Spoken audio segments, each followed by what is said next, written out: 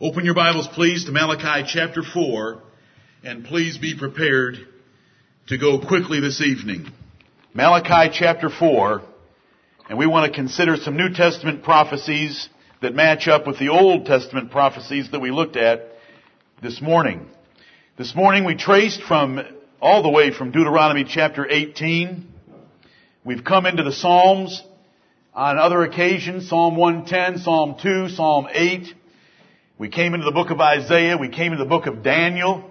We saw prophecies in Daniel that described God's judgment upon His people. The vast majority of the book you hold in your hands is a Jewish book, written by the Lord of the Jews to prophets of the Jews and warning them of judgment, blessings and curses. Blessings if they obeyed, curses if they disobeyed. We came into Joel. We came into Amos. We saw Haggai. We came to Malachi. I just want to refresh your memory of where we were this morning by coming to the 4th chapter. Let's read it. Malachi chapter 4, the last 6 verses of the Old Testament. For behold, the day cometh that shall burn as an oven, and all the proud, yea, and all that do wickedly, shall be stubble. And the day that cometh shall burn them up, saith the Lord of hosts, that it shall leave them neither root nor branch. But unto you that fear my name shall the Son of Righteousness arise with healing in His wings. And ye shall go forth and grow up as calves of the stall. And ye shall tread down the wicked, for they shall be ashes under the soles of your feet in the day that I shall do this, saith the Lord of hosts. Remember ye the law of Moses my servant, which I commanded unto him in Horeb for all Israel, with the statutes and judgments. Behold, I will send you Elijah the prophet before the coming of the great and dreadful day of the Lord. And he shall turn the heart of the fathers to the children, and the heart of the children to their fathers, lest I come and smite the earth with a curse. And thus ends the Old Testament. Let me remind you that the book of Malachi is the burden of the word of the Lord to Israel by Malachi. The book of Malachi after 70 AD only has indirect lessons that we can learn from it, because its primary and specific lessons were going to be preached by John the Baptist and applied to a nation that had forgotten its Maker, forgotten the God that had chosen them, blessed them, brought them back from Babylon. They had profaned the worship of God, as you can read in these 4 chapters. And so a day was coming in which God was going to bring judgment upon them. He reminded them in the 4th verse, Malachi 4:4, 3 verses from the end of the Old Testament, that they should remember that they had been warned about all these things in the law of Moses. Blessings for obedience, curses for disobedience, and that's why the end of the book ends with a curse, because John the Baptist would come and preach a message of repentance, and if the nation did not repent, as in the days of Asa, as in the days of Jehoshaphat, if they did not repent, he would smite the earth, and that's the Judean earth, because this is the burden of the word of the Lord to Israel. He would smite them with the curse. And while some believed John and were baptized, many did not. Elijah the prophet in Malachi 4:5 is John the Baptist. It's not John the Baptist and someone else. It's John the Baptist. It doesn't matter what C.I. Scofield or J.N. Darby have to say, and they say it can't be John the Baptist. Jesus said it was John the Baptist, and if you had ears to hear, you would hear that. Amen. And if you will, receive it, because it's the truth, right. Jesus said. Let's come over now to Matthew chapter 3. Matthew chapter 3, where Elijah the prophet begins his ministry, and I say that in figurative words. Right. One brother came up to me this morning and he said, in Deuteronomy chapter 18, God will raise up a prophet like unto Moses. When the Jews asked John, was he that prophet? Was that the question they were asking? Was he the man from Deuteronomy 18? They did ask him that. What did he say? No, he wasn't the prophet of Deuteronomy 18, because that was the Lord Jesus Christ. They then asked him, now you got to think on this one, art thou Elias? Elias is the Greek form of Elijah. Art thou Elijah the prophet? What did he say? No. Because they were like the futurists expecting Elijah to come back literally. They did not understand the figurative language, that it was just going to be a man in the spirit and power of Elijah. And John didn't help them out either. He just said, no, I'm not. He didn't say, no, I'm not. But on the figurative fulfillment of that prophecy, he just left them to fall into the ditch where Jesus wanted them. Right. The disciples believed the same thing.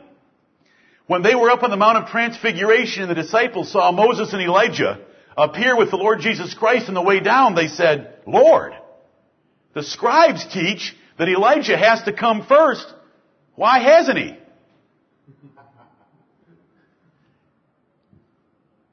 Jesus said, he has come first, and they punished him. Oh. And then it says, then they understood that he spake of John the Baptist. Right. They themselves were misguided because they thought there was going to be some literal fulfillment of Elijah coming back, and it was going to be John the Baptist. Those are a couple of verses that might give you a little trouble when you read. And the Jews asked John, art thou Elias? And he says, no, I'm not. Because he wasn't Elias literally. He was Elias figuratively, and they didn't understand that, and he left them in their ignorance. Matthew chapter 3, look at that. Oh, I love the Gospel of Matthew. You children, you young people, forgive me for such a degrading term. You young people that are studying the Gospel of Matthew, love it.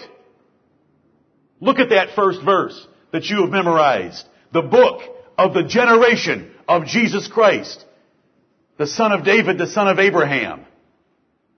You want to love this Bible, and you want to love this book, because there's 400 years of silence in that blank page that you have between Malachi and Matthew. Malachi ended his prophecy with the threat of a curse.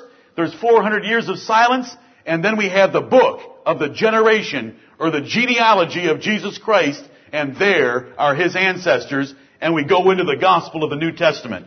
And we come to Matthew chapter 3. In those days came John the Baptist preaching in the wilderness of Judea. You know, he had a message that was two main points that pertain to our subject. He preached the time is fulfilled. So there must be timed prophecies that the time was running out. And there was, wasn't there? We were entering into the 483rd year, or the 69th, ending the 69th week of Daniel's prophecy. The time is fulfilled. The kingdom of heaven is at hand. A kingdom. God is about to raise up a kingdom like he promised in Daniel 2:44, and the God of heaven shall set up a kingdom that shall never be destroyed. That was John's wonderful ministry. The time is fulfilled. The kingdom of heaven is at hand. Repent. Because there's soon to be a king sitting on David's throne. If you'll fall down and be broken and worship him, he'll save you. If you rebel against him, he'll destroy you from among the people, and he'll make you his footstool. The Jews all understood that. But they didn't like John the Baptist way out there in the wilderness. They wanted somebody that was going to throw off the Roman Empire and give them their national supremacy back. So they didn't want to hear John. They didn't want to hear Jesus. But here comes John. You know what he looked like. He was a wild man. He didn't wear fine suits, and he didn't have a good diet either. And they all went out to him and were baptized of him in Jordan, confessing their sins. And we come to verse 7. But when he saw many of the Pharisees, and let me read to you his short sermon here. When he saw many of the Pharisees and Sadducees come to his baptism, he said unto them, O generation of vipers, who hath warned you to flee from the wrath to come? Amen. Bring forth therefore fruits meet for repentance, and think not to say within yourselves, we have Abraham to our father. For I say unto you that God is able of these stones to raise up children unto Abraham. And now also the axe is laid unto the root of the trees. Therefore every tree which bringeth not forth good fruit is hewn down and cast into the fire. I indeed baptize you with water unto repentance, but he that cometh after me is mightier than I, whose shoes I am not worthy to bear. He shall baptize you with the Holy Ghost and with fire, whose fan is in his hand, and he will thoroughly purge his floor and gather his wheat into the garner, but he will burn up the chaff with unquenchable fire. This is John the Baptist. And if you have read Malachi 3 and Malachi 4, Matthew chapter 3 just drops into it like the one piece remaining in a puzzle.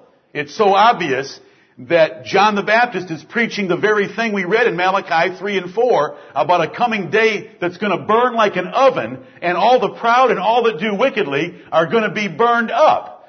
But he's going to make jewels in that very same day of those that put their trust in him, because the same Savior will also have healing in his wings. Let's quickly look at what he said, though. And listen, we're just going to skim it. I want to finish this series. I have pages and pages and pages because I've worked hard, but we just have to skim it. First, look at what he said. O generation of vipers. And we've got this word that John, Jesus, and Peter will use 30 times. We all know what the word generation means, but there's confusion about it because of Matthew 24, Mark 13, and Luke 21. C.I. Scofield and others like him do not want to let the word generation mean generation because it forces them to put the prophecy in those 3 chapters into 70 AD, and they will not do it. So they corrupt the word generation. If I say to you, my father's generation saved more money than this generation, do you know what I mean? Yeah. There's no question about what I mean. The men that were born around the period of time that my father was born is his generation. The people that were born around the time I was born are my generation. You know, in our society we call it a generation gap, because it's a generation of the parents and the generation of the children, and there has been a difference in thinking in the past. There's no generation gap in this church, except that your parents are wise and you're foolish. That's the only gap there's taught in the Bible between parents and children, and you owe them all your respect and reverence. They've lived your life before you and had 30 years to think about it before you came along. Amen. Generation. Now there's many references that we could turn to here, but that's how it's used in the Bible. If we look into the Bible and we go to Acts 13, we try to go to verses that don't use it by John, Peter, or Jesus, because those are the ones that are under question. There's 30 of them. This generation.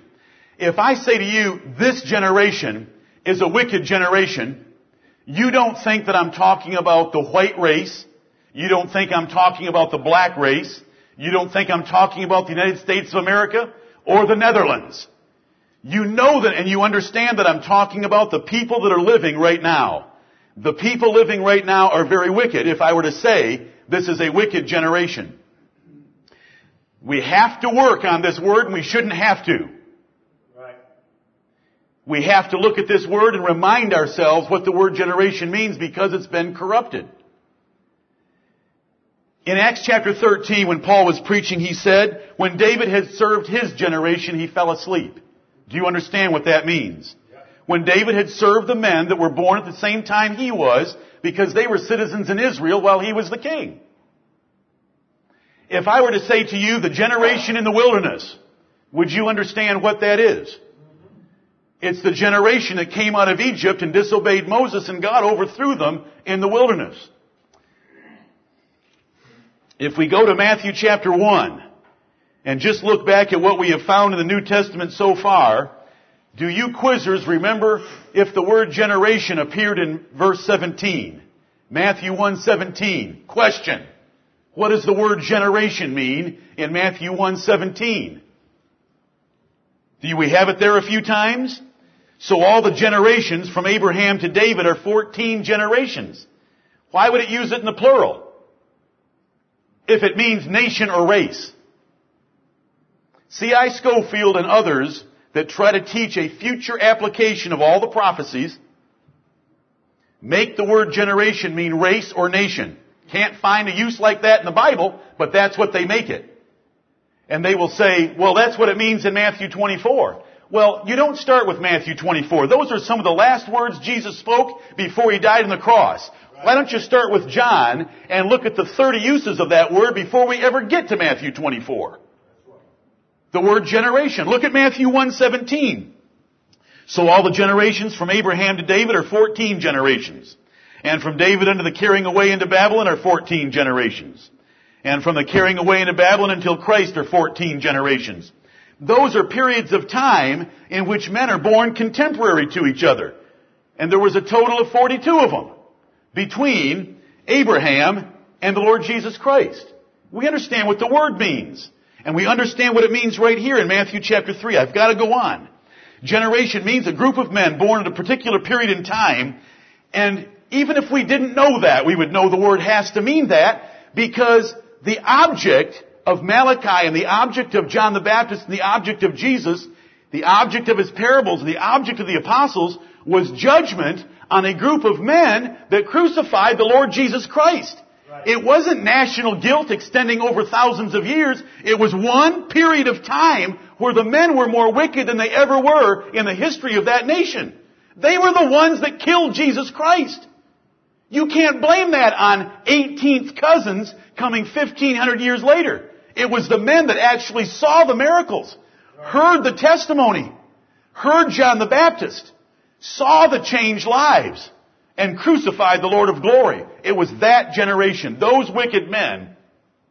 And the Bible refers to them over and over. Right. Paul said, the uttermost wrath of God is come upon them now. That group of men living while Paul was writing 1 Thessalonians chapter 2. And so we have John limiting a judgment to that generation. Remember what we read in Malachi 3 and 4. I will send Elijah the prophet before the great and dreadful day of the Lord. Now, that great and dreadful day of the Lord can't be separated from John the Baptist by 2,000 years, or John the Baptist's ministry is utterly worthless. Worthless! Right. What wrath was he warning them to flee from? There was a wrath that fell on them in their lifetimes. And it was the wrath described here, God's curse upon that nation for disregarding the prophet that he had raised up like unto Moses, who was in fact his own son. He said, O generation of vipers, and he calls them snakes, just like the Lord Jesus Christ did. Who hath warned you to flee from the wrath to come? There was wrath coming, and it was John's purpose to announce it. Behold, I'm going to say it again. Before the coming of the great and dreadful day of the Lord, I will send Elijah the prophet. John the Baptist came to preach to that nation, repent or else. They didn't repent, so they got the else. And that was the judgment of wiping out that nation that Jesus Christ and the prophets and the apostles speak of throughout their ministries. Who hath warned you to flee from the wrath to come? Remember in Matthew chapter 22, when God made a marriage supper for his son. He was a king, and he made a marriage supper for his son. That means he offered the kingdom to the Jews. If they would obey, if they would repent under the ministry of John the Baptist, and they lightly treated the whole thing, and they persecuted those that brought the message. What did that parable say? It said the king was wroth, the wrath to come. The king was wroth. He went and destroyed those murderers and burned up their city because they did not receive the kingdom of God that John announced. John announced a kingdom. And when God announces something to his people, he expects his people to take it. But they didn't, so he destroyed those miserable men, those murderers, and burned up their city, and he brought that kingdom to us and announced it to us when he sent his servants out into the highways and hedges to compel us to come in. Right. That's the wrath that they were to flee from. It's the wrath of the oven that Malachi chapter 4 described, an oven that was going to burn them up like stubble. Because they had disobeyed the word of God. If it didn't happen in 70 AD, then Moses is a liar. Isaiah's a liar. John's a liar. Malachi's a liar. Because there had to be judgment coming. Because they crucified the Lord Jesus Christ. If you think God is going to sit by, fold his hands, and drink a mint julep on his bed while he waits 2,000 years to do some judgment, you've missed the boat. You've missed the whole New Old Testament and the New. There was judgment coming on that generation, those men living at that time. Amen. And wrath did come. And everyone that has read a little bit And all you need is a little bit about the history of what happened to the Jews. They were wiped out and scattered into all nations just a few years after John the Baptist preached. Who hath warned you to flee from the wrath to come? Bring forth therefore fruits, meet for repentance. Show me some changed lives. Because if you don't show me some changed lives, Jesus is coming to curse the earth. Which he did. What earth? The Judean earth. Always limited by context. Malachi, which is the burden of the word of the Lord to Israel. But let's keep reading verse 9. Think not to say within yourselves, this is where the Jews put their confidence, we have Abraham to our father. God did not think that these people had Abraham to their father. Who did God say was these people's father? The devil himself. Ye are of your father the devil, John chapter 8 verse 44. And then as I quoted to you this morning, try Revelation 2:9 and 3:9. Those people that worship in synagogues and call themselves Jews are in the synagogue of Satan and they're liars. And if you were to read Revelation 3:9, the Lord Jesus Christ promises Gentile believers, I will make them to come and worship at your feet because I have loved you and not them. Now let's keep going. Verse 10. And now also the axe is laid unto the root of the trees. Therefore every tree which bringeth not forth good fruit is hewn down and cast into the fire. Cast into what fire? The fire of God's judgment coming upon that nation, just as Malachi 3 and 4 described it as a burning oven that would burn them up. Verse 11, explaining when the fire would come and who would bring it. I indeed baptize you with water unto repentance, but he that cometh after me is mightier than I, whose shoes I am not worthy to bear. He shall baptize you with the Holy Ghost and with fire. What's the baptism of the Holy Ghost? It was God pouring out the Holy Spirit on the day of Pentecost to the believers, to the faithful, to those that feared God. For 40 years of signs and wonders to that nation, like Moses gave them. Moses gave them 40 years of signs and wonders and they disobeyed him. Jesus Christ gave them 40 years of signs and wonders through his apostles. They disobeyed him. He'll baptize you with the Holy Ghost in the day of Pentecost, and he'll baptize you with fire. And he baptized them with fire 40 years after the day of Pentecost, when he destroyed that nation and burned up their city. A baptism of fire is not having a little tongue of fire on your head. Right. If that's what you believe, let me direct you to the First Presbyterian Church downtown, where you can join them in their interpretation of Scripture. That was no baptism of fire. The baptism of fire must meet the conditions of Malachi 3 and Malachi 4, and that's an oven that burns things up, not a little tongue on your head. Not a chance. And notice the order. It wasn't the fire, then the Spirit. It's the Spirit, then the fire. God gave the Spirit in the day of Pentecost, then the fire 40 years later when he burned up that nation. Verse 12, look at what it describes about the Lord Jesus Christ. This is Elijah the prophet. John the Baptist had such a limited understanding of things. All he knew is God is going to smite the Jewish nation with a curse, and I have to preach repentance, and there's one coming after me that is mightier than I, and my whole life is just to make him known to Israel. And that's it. Do you know what Jesus said about John the Baptist? He said there's never been a greater man born of a woman than John the Baptist. But do you know what he went on to say? Someone that's least in this congregation knows more than John the Baptist. Right. John the Baptist just had a very little limited ministry, and it only lasted a few months. And that was to announce the Lord Jesus Christ and wrath on Israel. Right. And look at what he says about our Lord Jesus Christ, whose fan is in his hand. Not, he shall take his fan 2,000 years from now, 30,000 years from now, or 300,000 years from now, and fan the flames of hell. His fan is in his hand because he's heating up his oven of Malachi chapter 4 to burn up the stubble of this nation. And look at what words John uses. Whose fan is in his hand, and he will thoroughly purge his floor. The threshing floor where he would take the grain of that nation and beat it, and the chaff he's going to burn up, and the grain he's going to put into his garner, into his kingdom where he would keep them safe as his elect and part of his church. Whose fan is in his hand, he will thoroughly purge his floor and gather his wheat into the garner, but he will burn up the chaff with unquenchable fire. Unquenchable means it doesn't stop until it's done the job, which was to wipe out the nation, burn up the city, and get rid of all of it, which is what God did to that nation. Not every Jew, but to the nation. Right. The nation ceased to exist. It ceased to have leaders and rulers. It ceased to have a temple. It ceased to have a priesthood. Paul would say, hath God cast away his people which he foreknew? God forbid. Because Paul was an individual Jew that had been converted and saved, but the nation was burned up.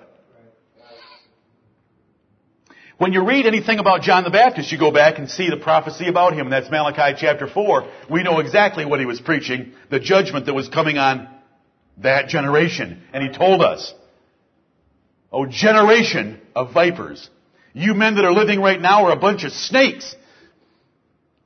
And they betrayed the Lord Jesus Christ into the hands of a foreign government. I love the background music. Amen. The God of heaven whispers, and the earth trembles. Come to Luke chapter 12. Luke chapter 12.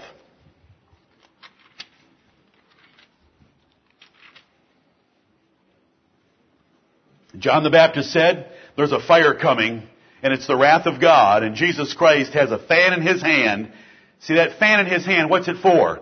Was that to make the little coals come alive on tops of their heads? Or was that fan to get a furnace going pretty hot, sort of like Nebuchadnezzar? Amen. Right. Because our king is a great king, and he's a king of kings, and he's greater than Nebuchadnezzar ever was. And those Jews had every opportunity in the world to repent, and they didn't. They had more blessings than any nation, any group of people have ever had. They had the Son of God among them for 3.5 years. Right.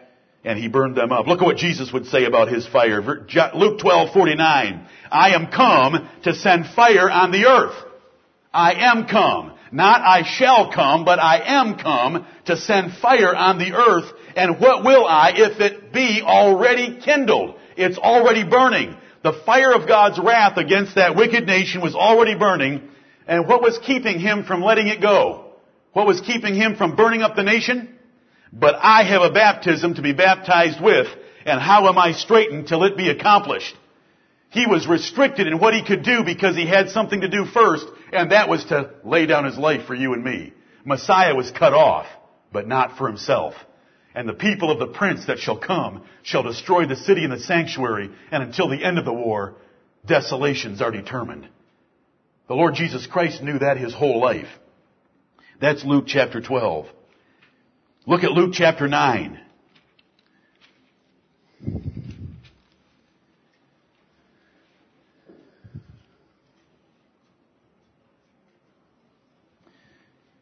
Luke chapter 9.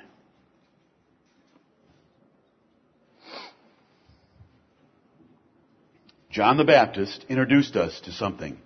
He said, O generation of vipers, who hath warned you to flee from the wrath to come? Jesus said, I have a fire that's already burning, and as soon as I can lay down my life and what I was sent to do, it will come. Now let's look at another verse that helps us with that generation, that focused object of God's hatred and wrath upon the nation of Israel. Luke chapter 9 and verse 27. I tell you of a truth. Why did Jesus say those words? Why did he start out a sentence by saying, but I tell you of a truth? Because many men do not want to accept this. Right. Most men do not want to accept this. But I tell you of a truth, there be some standing here which shall not taste of death till they see the kingdom of God. John the Baptist said, the time is fulfilled, the kingdom of heaven is at hand. The kingdom of God is at hand. Jesus said, there be some of you standing here that shall not taste of death until you see the kingdom of God. There was going to be some visible display of God's kingdom that some of them standing there would see before they died. Not many, but some. If it was an event 20 years away, Jesus would have said, there be many of you standing here which shall not taste of death till they see the kingdom of God, because in 20 years, a group of people in an audience, most of them will be there, so you'd use the word many. If it was an event 60 years away, Jesus would have said, there be none of you standing here. Because in 60 years, when you have an adult audience, none of them would still be alive. There is a 40-year event that is coming Jesus is talking about. Now we already know, and I'm remembering a point that I overlooked in my 40 points on Matthew 3:7, when I only gave you a few, and that is the Bible tells us exactly how long a generation is. It tells us exactly how long it is. How long is it? 40 years. How long does it take to do something to a generation? The generation in the wilderness is where God defined a generation when He's dealing with a group of people that have done something very wicked. It was a generation that heard the report of the 12 spies and decided, we won't take the land of Canaan. They were just like the ones that wouldn't take the invitation to the marriage supper of the king in Matthew 22. Except refusing that was far worse than refusing Canaan. And it was a 40-year group of people that dropped dead in the wilderness. Now we have a statement here in Luke 9:26, I tell you of a truth.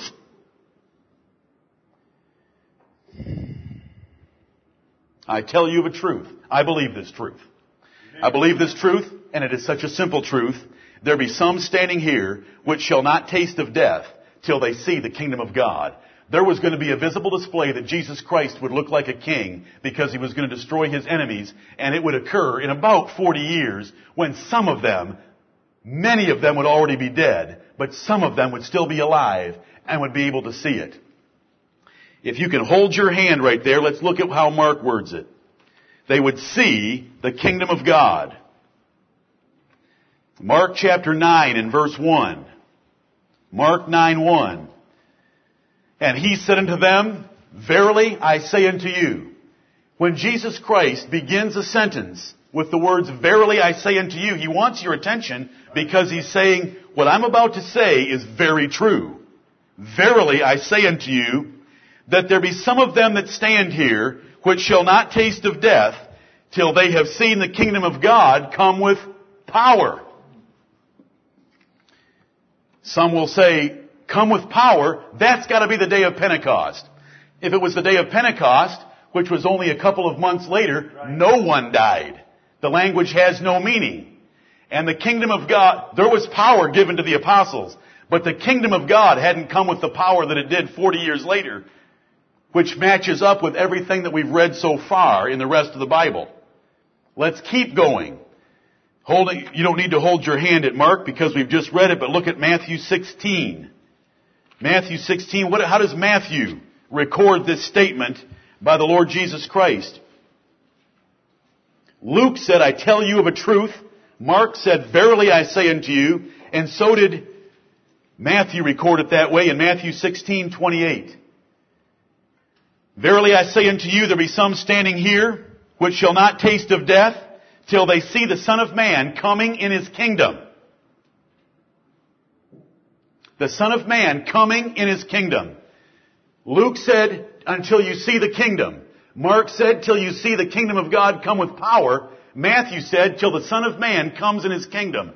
There would be a coming of the Lord Jesus Christ as a conquering avenger against that generation that crucified Him. And it would happen while some of them that were standing there hearing Him preach were still alive. This is not the second coming by any way, shape, or form. And whatever you make it, it's the Son of Man coming in a period of time within the lifetimes of some of those standing there. This is a generational issue. It's the generation that was then alive. Listen to the language. There be some of you that will still be alive. That means it's this generation, or you can't have someone still living. You say, how do other people explain that verse? Well, they say it was fulfilled 6 days later when Jesus took 3 of His disciples up onto the Mount of Transfiguration and Jesus was transfigured. I wonder why He said there be some of you that shall not taste of death till it happens when it happened in 6 days. That's absurd. That's an idiot reasoning in the Bible. Second reason, Jesus Christ didn't come in power on the Mount of Transfiguration. He didn't come at all, and He didn't come with power, and the Son of Man was not seen coming in His kingdom. He didn't come anywhere. He was just glorified along with Moses and Elijah. There wasn't even a visible difference. I'll tell you, when the Son of Man comes, there is a visible difference. And when the Son of Man comes in fiery judgment upon his enemies, there's visible difference, because Moses and Elijah have never done anything like the Son of God has done. There be some of you standing here that shall not taste of death. O generation of vipers, I hope you can hear the generational language of the judgment that was coming upon Israel. Oh, how did he come? He came 40 years later in 70 AD in judgment upon that nation, just as prophesied, just as promised. It showed his kingdom established in the earth because it completely undid the old kingdom of Israel. He burned it up. He burned and introduced a new covenant and put a formal stamp upon it by eliminating the altar in Jerusalem, the temple in Jerusalem, and all that had to do with the old covenant. And the kingdom of Jesus Christ was established, and anyone that was looking for it saw Jesus Christ come in power by raising up the Roman armies with his angels to burn up that city. Amen. Angels have always been involved in every war of men. Remember in Daniel we learned that there was a prince of Grecia and a prince of Persia, and they weren't men. They were angels that God raises up to motivate those wicked kings to come and do his bidding. Right.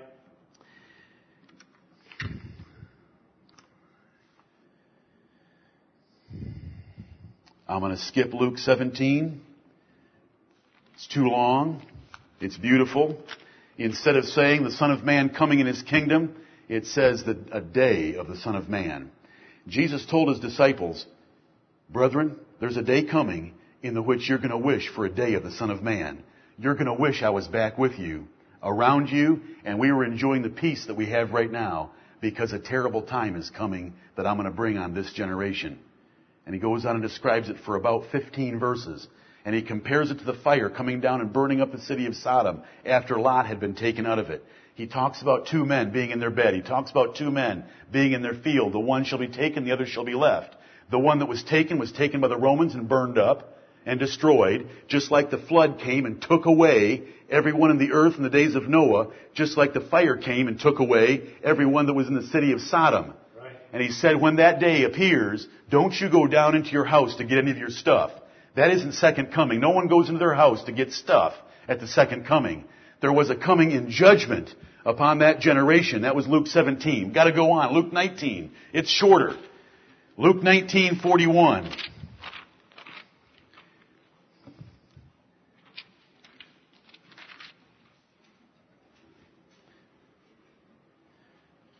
Luke 19:41. And when he was come near, he beheld the city and wept over it, saying, if thou hadst known, even thou, at least in this thy day, the things which belong unto thy peace, but now they are hid from thine eyes. For the days shall come upon thee that thine enemies shall cast a trench about thee, and compass thee round, and keep thee in on every side, and shall lay thee even with the ground, and thy children within thee, and they shall not leave in thee one stone upon another, because thou knewest not the time of thy visitation. Jesus Christ visited that generation. And because that generation did not receive him on his visitation, it was that generation that got burned up and destroyed. This isn't talking about a generation 100 or 1,000 or 2,000 years later. It's that generation that did not know the time of the visitation of the Son of God to his kingdom. And so he leveled them to the ground with the Roman armies. Look at Luke 23. Luke 23. Jesus Christ and John the Baptist had this theme on their hearts and minds all the time, because it was the great event coming upon that nation. Yes, Jesus Christ, I am straitened, I am restricted to what I'm supposed to do, and that's to lay down my life. But it was a constant. They knew that God was just waiting for Jesus Christ and the baptism of the Holy Ghost to be out of the way, and the preaching of the apostles to get the witness in the whole world, so that the whole world would recognize what happened in Jerusalem in 70 AD. And as soon as that was done, the end could come. And the end was just being held back by those events getting out of the way before it came. Right. Luke 23. Jesus Christ, you would think, on the way to the cross would have been thinking only about laying down his life for his elect. But notice what he is saying, and notice what he says, and notice the generational wording he uses. Verse 27. Luke 23. And verse 27, and there followed him a great company of people and of women, which also bewailed and lamented him. But Jesus turning unto them said, Daughters of Jerusalem, weep not for me, but weep for yourselves and for your children. How long of a time period would that be when mama is still there and she has children? 40 years away. Don't weep for me, you women of Jerusalem. Weep for yourselves and for your children. That is the generational issue. The 40 years that God defines a generation by, that was what was coming upon this nation. For behold, the days are coming in the which they shall say, Blessed are the barren, and the wombs that never bear, and the paps which never gave suck. Then shall they begin to say to the mountains, Fall on us, and to the hills, Cover us. For if they do these things in a green tree, what shall be done in the dry? And that's a proverb. If the Jews and the Romans, in a time of peace and prosperity, are doing this to an innocent man, what do you think the Jews and the Romans will do in a time of war when this nation is demon-possessed and my spirit has left it? Daughters of Jerusalem, this is not a passage for 2,000 years from now for you to go home and not have any children. And not to nurse the ones you have. This is a passage for then. And it's what was on the Lord's mind even while He's walking up Calvary's Hill to lay down His life for us. Because the fan was in His hand. Listen, I love this Savior. This is the Savior I preach. I will die for this Savior. I will not die for the one that I heard much of my life. I want to tell you about this Savior. They blindfolded this Savior and they smashed Him in the face. And they said, if you're the Son of God or you're a prophet, prophesy to us who hit you. But my Savior already had a plan in mind for them, and that was to burn up that city in 40 years. He had the will of God from the book of Deuteronomy all the way forward that He was going to bring to bear on that nation.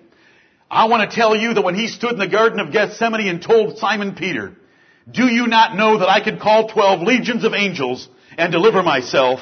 He held those angels back for you and me, but in 70 AD, He did not hold His 12 legions of angels back. He came in the clouds of glory with His mighty angels and destroyed that generation. Right. Don't get upset by the language. You've never seen an angel, and you won't see one until you're in heaven. They are behind the scenes working in politics, as the book of Daniel tells us several times. My Lord Jesus Christ that I serve did not call angels when He was going to the cross because He was straitened to die for me until it was accomplished. But when that was accomplished, He unleashed His angels on that wicked city, and He unleashed the evil spirits of the underworld to fill that generation so that it was more demon-possessed than any generation the world has ever seen. That is Matthew 12, 43 through 45, and we're not going there. This is Luke 23. I hope you can see that the Lord Jesus Christ had this event of 70 AD on His heart and His mind even when He was going to the cross. Look at Matthew 23. Matthew 23.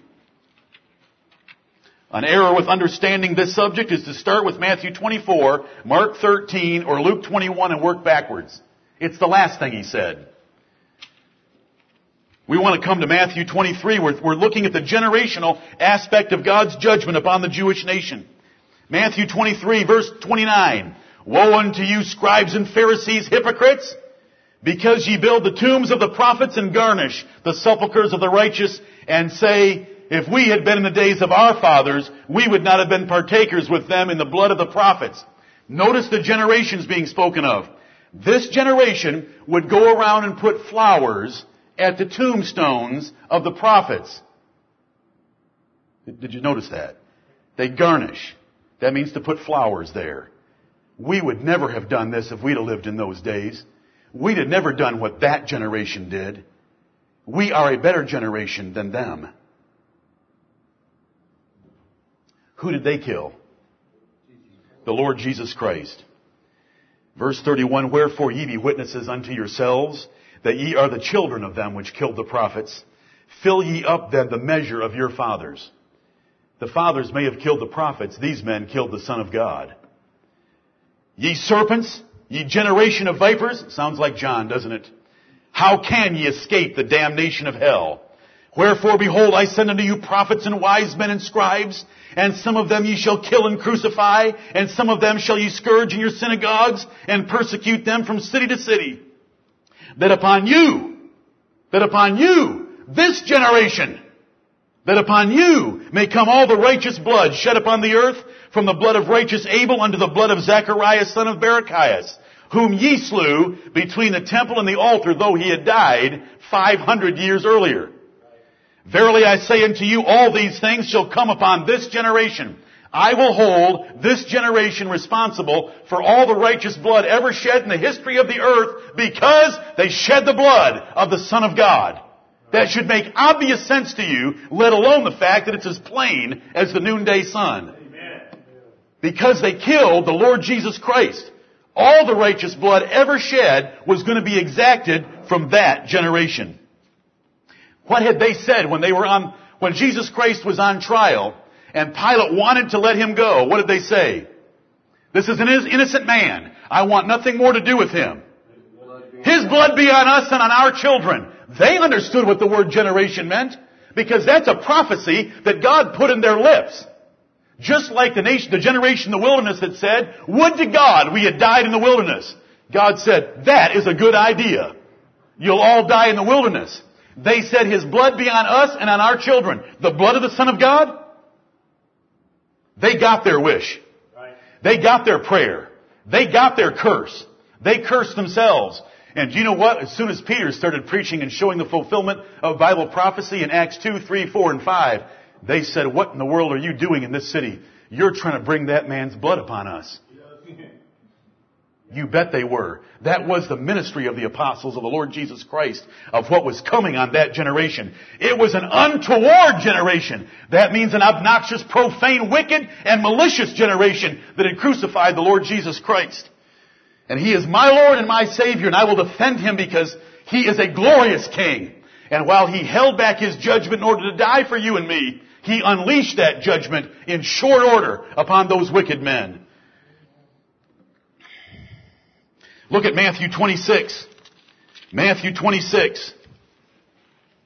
Oh, I'm going too fast. But Matthew 26.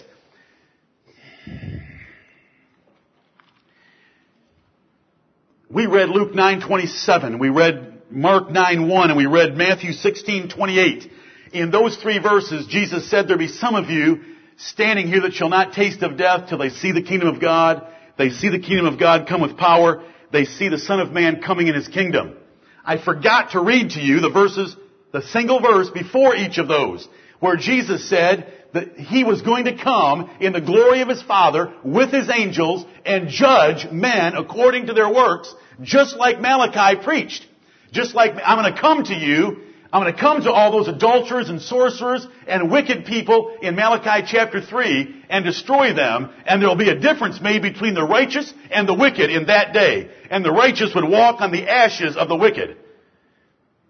And then you have a fuller explanation of what that coming meant. It was a coming of the judgment of Jesus Christ upon that nation. Right. He would judge the wicked and He would save the righteous, while some were still living. 40 years later. We're at Matthew 26. Matthew 26, Jesus is standing there quietly. My king and your king stood quietly while He was on trial and being slandered for things He had not done. Verse 63 says Jesus held His peace. Matthew 26:63. But Jesus held His peace, and the high priest answered and said unto Him, I adjure thee by the living God, that thou tell us whether thou be the Christ, the Son of God. Jesus saith unto him, Thou hast said. You got it. What you said is true. I am the Son of God. Nevertheless, I say unto you, you might have me in your power at this moment. Nevertheless, I say unto you, notice the shift. He said, Thou hast said, speaking directly to Caiaphas. Then He addresses all the priests that are standing in a circle around Him, and says, Nevertheless I say unto you, hereafter shall ye see the Son of Man sitting on the right hand of power and coming in the clouds of heaven. That is the Lord Jesus Christ elevated to the position that they all understood as David's Lord. Psalm 110 verses 1 and 2. The Lord said unto my Lord, Sit thou at my right hand until I make thine enemies thy footstool. They knew that prophecy. Jesus had already asked them about that prophecy.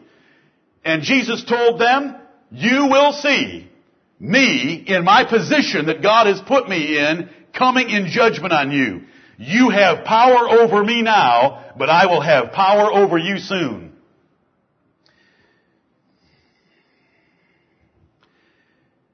You say it sounds like the second coming. So does Matthew 16, Mark 9, and Luke 9. It sounds like the second coming because you're going by sounds, not by sense. When the verse says, there be some of you standing here that shall not taste of death, you know it can't be the second coming. So you go by the sense, not by the sound. Right. Who cares if it says clouds? Since he's already limited the time frame to the lifespan of people that were standing there, then you have to look for a secondary understanding of clouds because he's told you a truth. There be some of you standing here that will still be alive when I come this way. So you look for clouds, and then you read the Bible and you find out that when God comes in judgment, He comes with clouds, in clouds, rides on clouds, and comes in a storm of judgment upon people. And He told, this is a Savior I love. That is a Savior I love. Are you the Christ, the Son of God? You bet I am. And while you may have me now, He speaks to the whole crowd of priests around Him. You will see me fulfilling Psalm 110, 1 and 2, and pounding you. The parable would put it this way. Fall on Him and be broken. Let Him fall on you, and He'll grind you to powder. That is the Lord Jesus Christ that we worship. Right.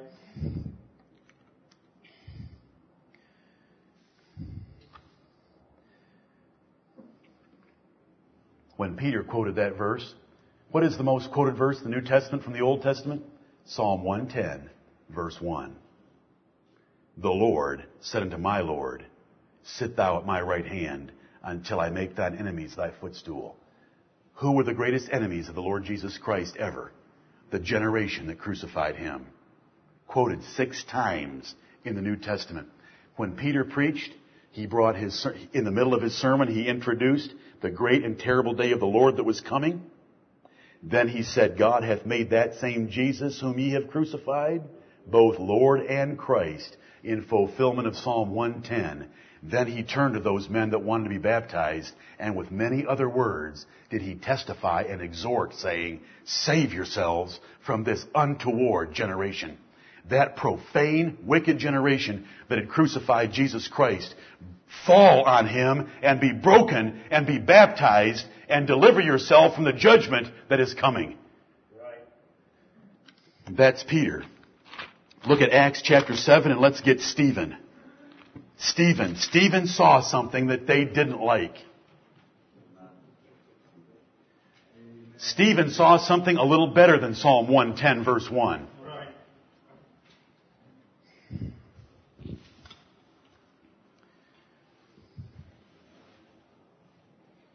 What was Stephen even on trial for? He was a deacon. The first half of Acts chapter 6 is telling us how Stephen was ordained to be a deacon. The second half of Acts chapter 6 is telling us how God gave him wisdom that they could not gainsay. Right. Just as Jesus Christ had promised when He sent out His disciples, He said, when you're put on trial, don't take any thought for what you're going to say, because when you get in front of them, I'll give you the words to say. And they could not withstand His wisdom.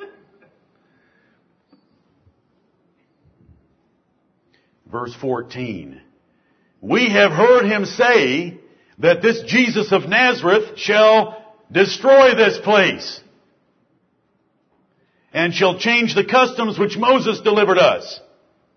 And all that sat in the council, looking steadfastly on Him, saw His face as it had been the face of an angel. What was the message of Stephen the deacon? Jesus Christ of Nazareth, whom you have crucified, is Lord and Christ and He is going to destroy this holy place that you trust in, and He is getting rid of the old covenant and bringing in the new covenant, the same ministry of John the Baptist, Jesus Christ, and all the apostles. This was their ministry. Why isn't it ever preached? You know, we get tired of the Arminian Jesus, who cannot save those He came to save. But I hope you get as tired of a Jesus that was only a lamb. My Lord Jesus Christ is a lamb slain in heaven at this hour, but He is also the Lion of the tribe of Judah. Amen. And He has crushed His enemies. And Stephen preached that gospel, and I want to preach, just like Stephen preached, that this Jesus of Nazareth, whom ye have crucified with wicked hands, is Lord and Christ and is going to destroy this place. Because Jesus said He was going to destroy it. I won't let two stones be attached to each other when I get done with this place. I'm going to rip it to shreds. I'm going to grind it to powder. I'm going to burn up their city. I'm going to destroy those wicked men. Why isn't that preached? Because they don't want to meet the Lord Jesus Christ of the Bible. That little long-haired wimp that they love to hang in their pictures is a very different God than the one I serve. Amen. I love Stephen's sermon here, and if you were to read through Acts chapter 7 with understanding, how do you do with understanding? With all the prophecies that we've already covered. Then remember why He's on trial. Because He said Jesus of Nazareth is going to destroy this holy place. Then read His sermon. Read how He reminds the Jews that Jesus was the prophet that Moses had said would be raised up, that they had better fear. Read how He describes that temple and quotes Isaiah 66, that God doesn't give a rip about that temple. Right. The God that I worship, Stephen said, doesn't dwell in a temple made with hands. Go ahead and trust in your temple. You're as foolish as those in Jeremiah 7 that said, the temple of the Lord, the temple of the Lord, the temple of the Lord. You know what Jeremiah said? You're trusting in lying words. Right. And Nebuchadnezzar came and razed that temple to the ground, and Jesus of Nazareth came and razed this temple to the ground. Amen. Look what He said about them. After He applied Isaiah 66 to that generation of men that had Him on trial, He said this. This was His invitation. 51. Ye stiff-necked and uncircumcised in heart and ears, ye do always resist the Holy Ghost, as your fathers did, so do ye. Which of the prophets have not your fathers persecuted? And they have slain them which showed before of the coming of the just one, of whom ye have been now the betrayers and murderers, who have received the law by the disposition of angels and have not kept it. Stephen was not a chicken deacon, was he? Stephen was not your typical deacon. He unloaded on those men. He said, your fathers killed the prophets that told us about Jesus Christ coming, but you have killed Jesus Christ Himself, the just one that was to come. They were cut to their heart. This profane and wicked generation cut to their heart. But He, being full of the Holy Ghost, verse 55, looked up steadfastly into heaven, saw the glory of God and Jesus standing on the right hand of God. Amen. Now, brethren, we have a little problem with our Bibles. Do you see the little problem? Psalm 110 and verse 1 is quoted 6 times.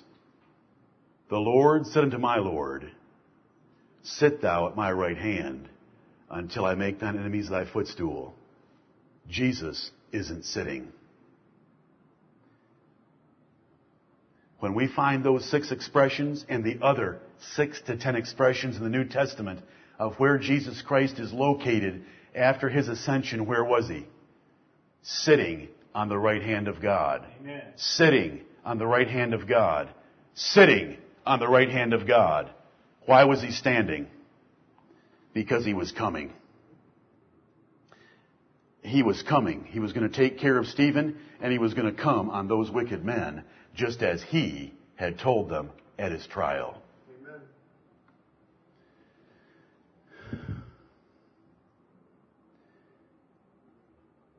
I see the heavens opened, and the Son of Man standing on the right hand of God. Then they cried out with a loud voice. They couldn't have a message like that, especially since it had been circulated what Jesus said in Matthew 26:64 about them seeing the Son of Man on the right hand of power, coming. And so they stopped up their ears. Isn't that a wise approach to truth? Let's just stop up our ears so we can't hear. And they rushed on him with one accord. They had unity in that church. Stone the deacon.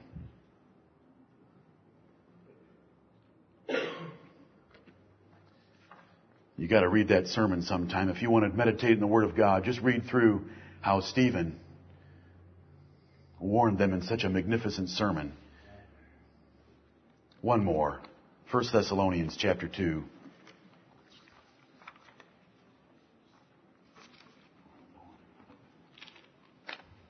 This is our brother Paul.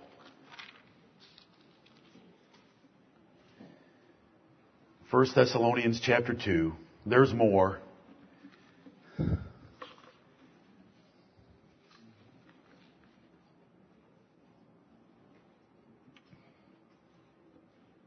I want to read at verse 13. And this ought to comfort us. This was written to Gentiles like us. For this cause also thank we God without ceasing. Because when ye received the word of God, which ye heard of us, ye received it not as the word of men, but as it is in truth the word of God, which effectually worketh also in you that believe. For ye, brethren, became followers of the churches of God, which in Judea are in Christ Jesus. For ye also have suffered like things of your own countrymen, even as they have of the Jews, who both killed the Lord Jesus and their own prophets, and have persecuted us, and they please not God, and are contrary to all men, forbidding us to speak to the Gentiles that they might be saved, to fill up their sins alway, for the wrath is come upon them to the uttermost. There would be a time of trouble, the likes of which the world hadn't and wouldn't see upon one nation of people. Daniel 12:1. Matthew 24, Mark 13, and Luke 21, a time of great tribulation, the likes of which the world had not seen. And here it is coming. The wrath is come upon them to the uttermost. Who hath warned you to flee from the wrath to come? Was John's statement. This is the wrath. And when was it coming? 2000 AD? Wrong. 1000 AD? Wrong. When was it coming? It was just about to arrive when Paul wrote this, because he said, the wrath is come upon them to the uttermost. It is hanging over their heads. And notice what he said about that wicked generation. They were filling up their sins alway. This was the final sin in the way they treated the Lord Jesus Christ and His apostles. They killed Jesus in verse 15. They killed their own Jewish prophets. They persecuted the apostles. They pleased not God, and they're contrary to all men. Now, when you can be contrary to all men, you're a devil-possessed lunatic. Right. They were perverse and a profane generation. The things they did made no sense. Pilate knew they were killing an innocent man out of envy. Titus couldn't believe. He raised his hands to whatever God he knew, and he said, I did not cause what took place in the city of Jerusalem, because those wicked men killed more of themselves than the Romans ever killed. Jesus had told us it would be that way. They'd be 7 times worse than when He found them. And here Paul said, they're contrary to all men, and the wrath is come upon them to the uttermost. That is not hell. That is not the lake of fire. That is not the second coming. That's the destruction of Jerusalem, because it was to the uttermost of wiping out the nation, just as He had promised in Daniel to scatter the power of the holy people, and they would be over. And there'd be a new kingdom raised up from the ruins of it, and it would be made of Jews and Gentiles together in one body by Jesus Christ.